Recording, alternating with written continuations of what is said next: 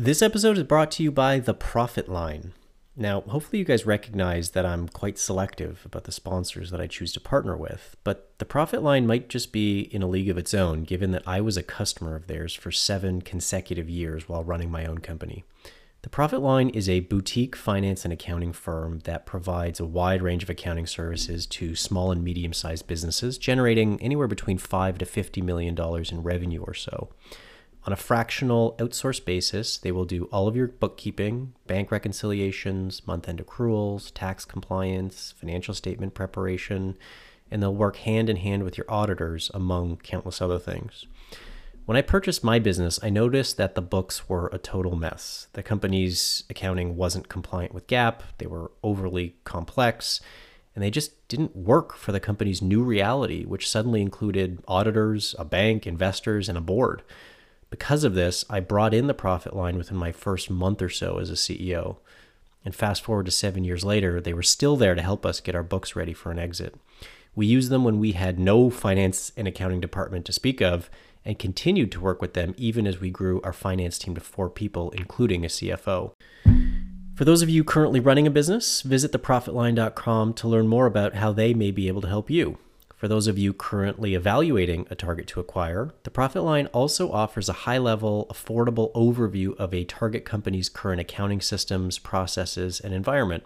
This analysis can be used in conjunction with your QOV project, or it can be done in advance of it to ensure that there are no large red flags before you start spending the big bucks. Again, that's theprofitline.com.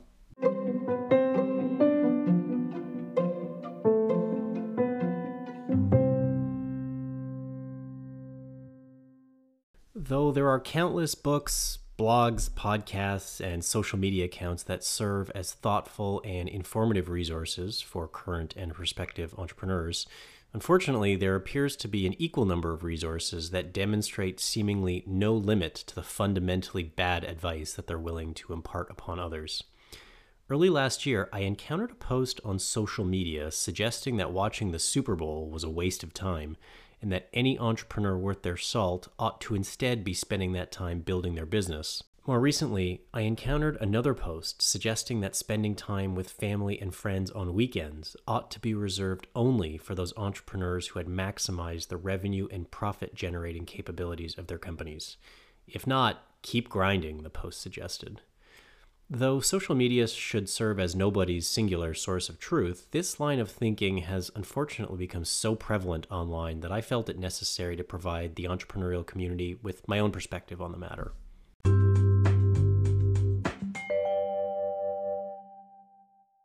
Hours worked is not a proxy for commitment or ambition.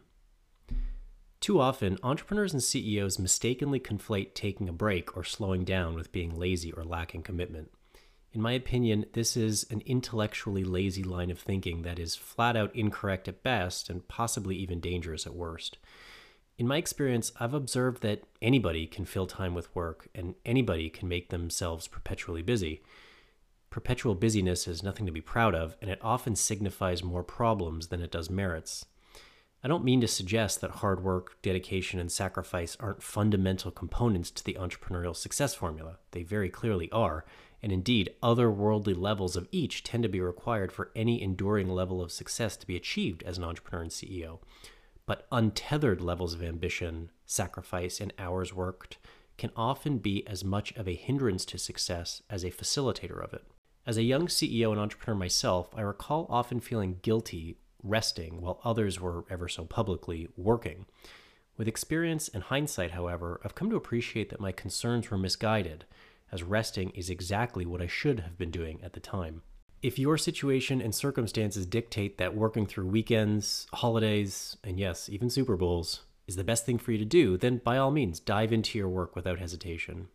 However, if you catch yourself working for its own sake, working because you think you ought to be doing so, or worst of all, working because you see others doing so, then stop and question whether or not you'd be better off resting without hesitation.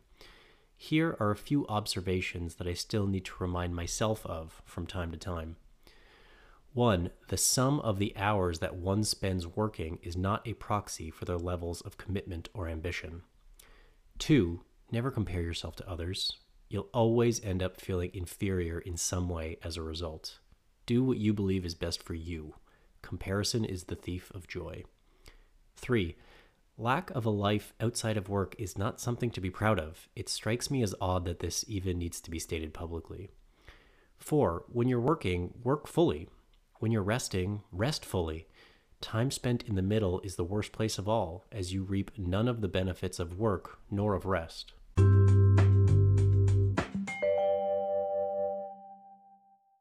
Evaluating the returns to brute force. In certain circumstances, jobs, or stages of one's career, there likely are high returns to what I will refer to as brute force, which we'll define as a singular focus characterized by unsustainably high levels of imbalance, hours worked, or sacrifices made. In these types of circumstances, there can indeed be a positive and linear correlation between inputs, like hours, and desired outputs, like salary, career progression, achievement of product market fit, and the like. First-year investment banking analysts and the entrepreneur with only 1 month of cash left on her balance sheet can likely relate. However, there are an equal number of circumstances, jobs, and stages of one's career where there are not only diminishing marginal returns to brute force, but in many instances the correlation might actually be negative. In situations like these, the relationship between inputs and outputs, if there is one, is often not of the linear variety. A few good decisions per year by a private equity investor might be able to return an entire fund. 1 or 2 major strategic decisions by a CEO might fundamentally change the trajectory of her business. In these types of circumstances, desired outputs are far more correlated with clarity of thought than they are with hours worked. Now, of course, this is all a bit of an oversimplification. Admittedly, the investor that I just mentioned was likely only able to make those few good decisions after years of evaluating thousands of companies to develop the context and pattern recognition required to make such decisions. But once those skills have been developed, her value as an investor is likely no longer linearly correlated to her inputs as it once was earlier in her career. As CEO coach Marshall Goldsmith states, "What got you here won't get you there." In my own career as an entrepreneur and CEO, at different points I've found myself playing both of the games mentioned above. My early years as a CEO were largely spent playing the brute force game, whereas my later years were spent playing the clarity of thought game. How well I actually played this latter game is another question entirely.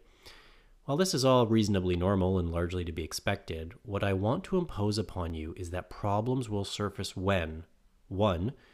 One doesn't recognize which of the 2 games they're currently playing, or 2, one takes advice from or compares themselves to somebody who is playing a fundamentally different game from them.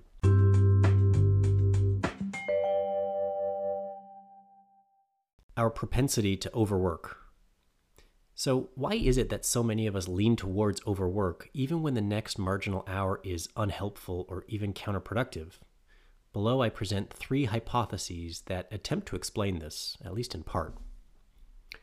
1. The role of inexperience and potentially insecurity. Now, I can't speak for others, but when I was a young and inexperienced CEO, I felt as if there were only so many levers that I could pull to grow and improve my company. Given my age and resulting lack of experience at the time, I naturally couldn't pull any levers related to context, experience, pattern recognition, or lessons learned from mistakes previously made. As a result, about the only lever I felt that I could pull was that of brute force. In other words, I was compensating for all of the things that I knew that I couldn't bring to the table at the time. And for a while, this worked for me, as I suspect it does for many others operating under similar circumstances. However, at a certain point in my career, I unknowingly moved from playing the former game to the latter game, yet continued to pull largely on that same brute force lever. I suspect that one of the reasons why I continued to do this was because of an underlying, perhaps subconscious, sense of insecurity related to whether or not I had indeed arrived at a point in my career where I'd be able to add value to my company through pulling other levers. Because so many of us have progressed in our academic and professional lives entirely through hours worked, tests studied for, projects successfully completed, and other similar blunt force instruments, it is often hard for us to trust that we have finally arrived at a point where we can succeed by using other tools in our toolkits. I'm not suggesting that every person who publicly brags about working 80-hour weeks is insecure, but it's likely that at a deep, fundamental level, at least some of them are. It's worth remembering this the next time that you compare yourself to others, especially if that comparison has you questioning the very real benefits of rest, rejuvenation, and recovery. Thesis number 2, the role of guilt. I suspect another reason why some work when they'd be better off resting stems from the concept of guilt. Put simply, many of us feel guilty when we're not working. The guilt that often stems from not working is one side of a paradox that I've observed both in myself and in many other entrepreneurs.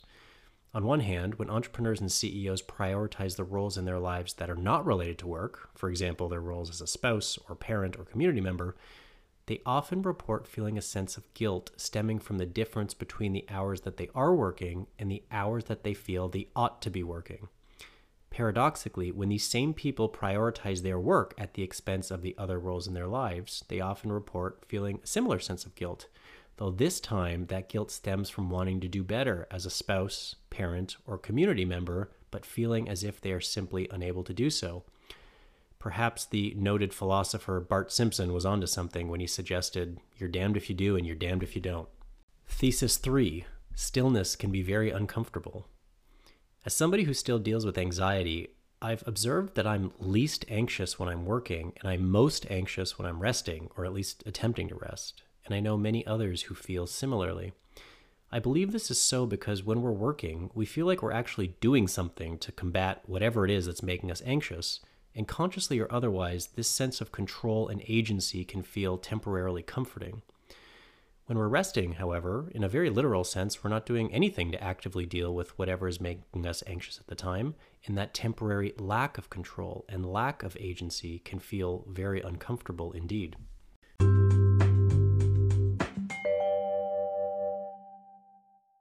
In sum, in writing this, my intent is not at all to suggest that entrepreneurs and CEOs would be better off by tempering their levels of drive, ambition, or tenacity. As mentioned above, otherworldly levels of hard work, dedication, and sacrifice are almost always required for any enduring level of success to be achieved as an entrepreneur or CEO. Instead, I chose to write this to subject the unfortunate trend of hustle culture up to the thoughtful light of scrutiny. Though in many cases, brute force inputs are positively and linearly correlated with desired outputs, in an equal number of cases, they simply are not.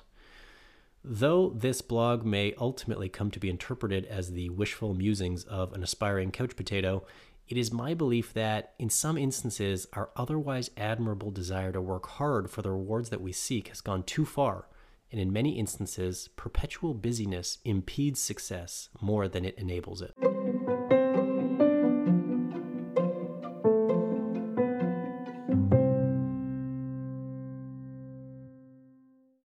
This episode is brought to you by Warren Coughlin, CEO coach and founder of Jumpstart Coaching. Now, I wanted to partner with Warren because one of my biggest regrets across my 7 years as a CEO was not hiring a coach, and to the best extent possible, I want to prevent others from making that same mistake. Warren focuses exclusively on coaching CEOs running small and medium-sized businesses and has been doing so for over 20 years. And what I particularly love about Warren is the structured approach that he takes to working with CEOs, particularly within those first 90 days of the engagement, to ensure that the foundation being built upon is a solid one. Within those first 3 months, he will help you establish a scorecard containing all of your key numbers in a single place. He'll help you build out a high-performing leadership team, and he'll share with you a proprietary tool to organize your execution plan, which will clearly outline who should do what by when.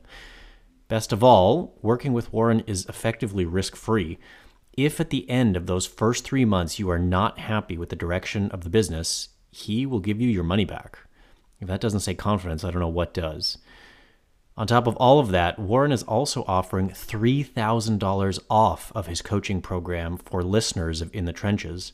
Just go to warrencoughlan.com/trenches to learn more. Coughlin is spelt Coughlin.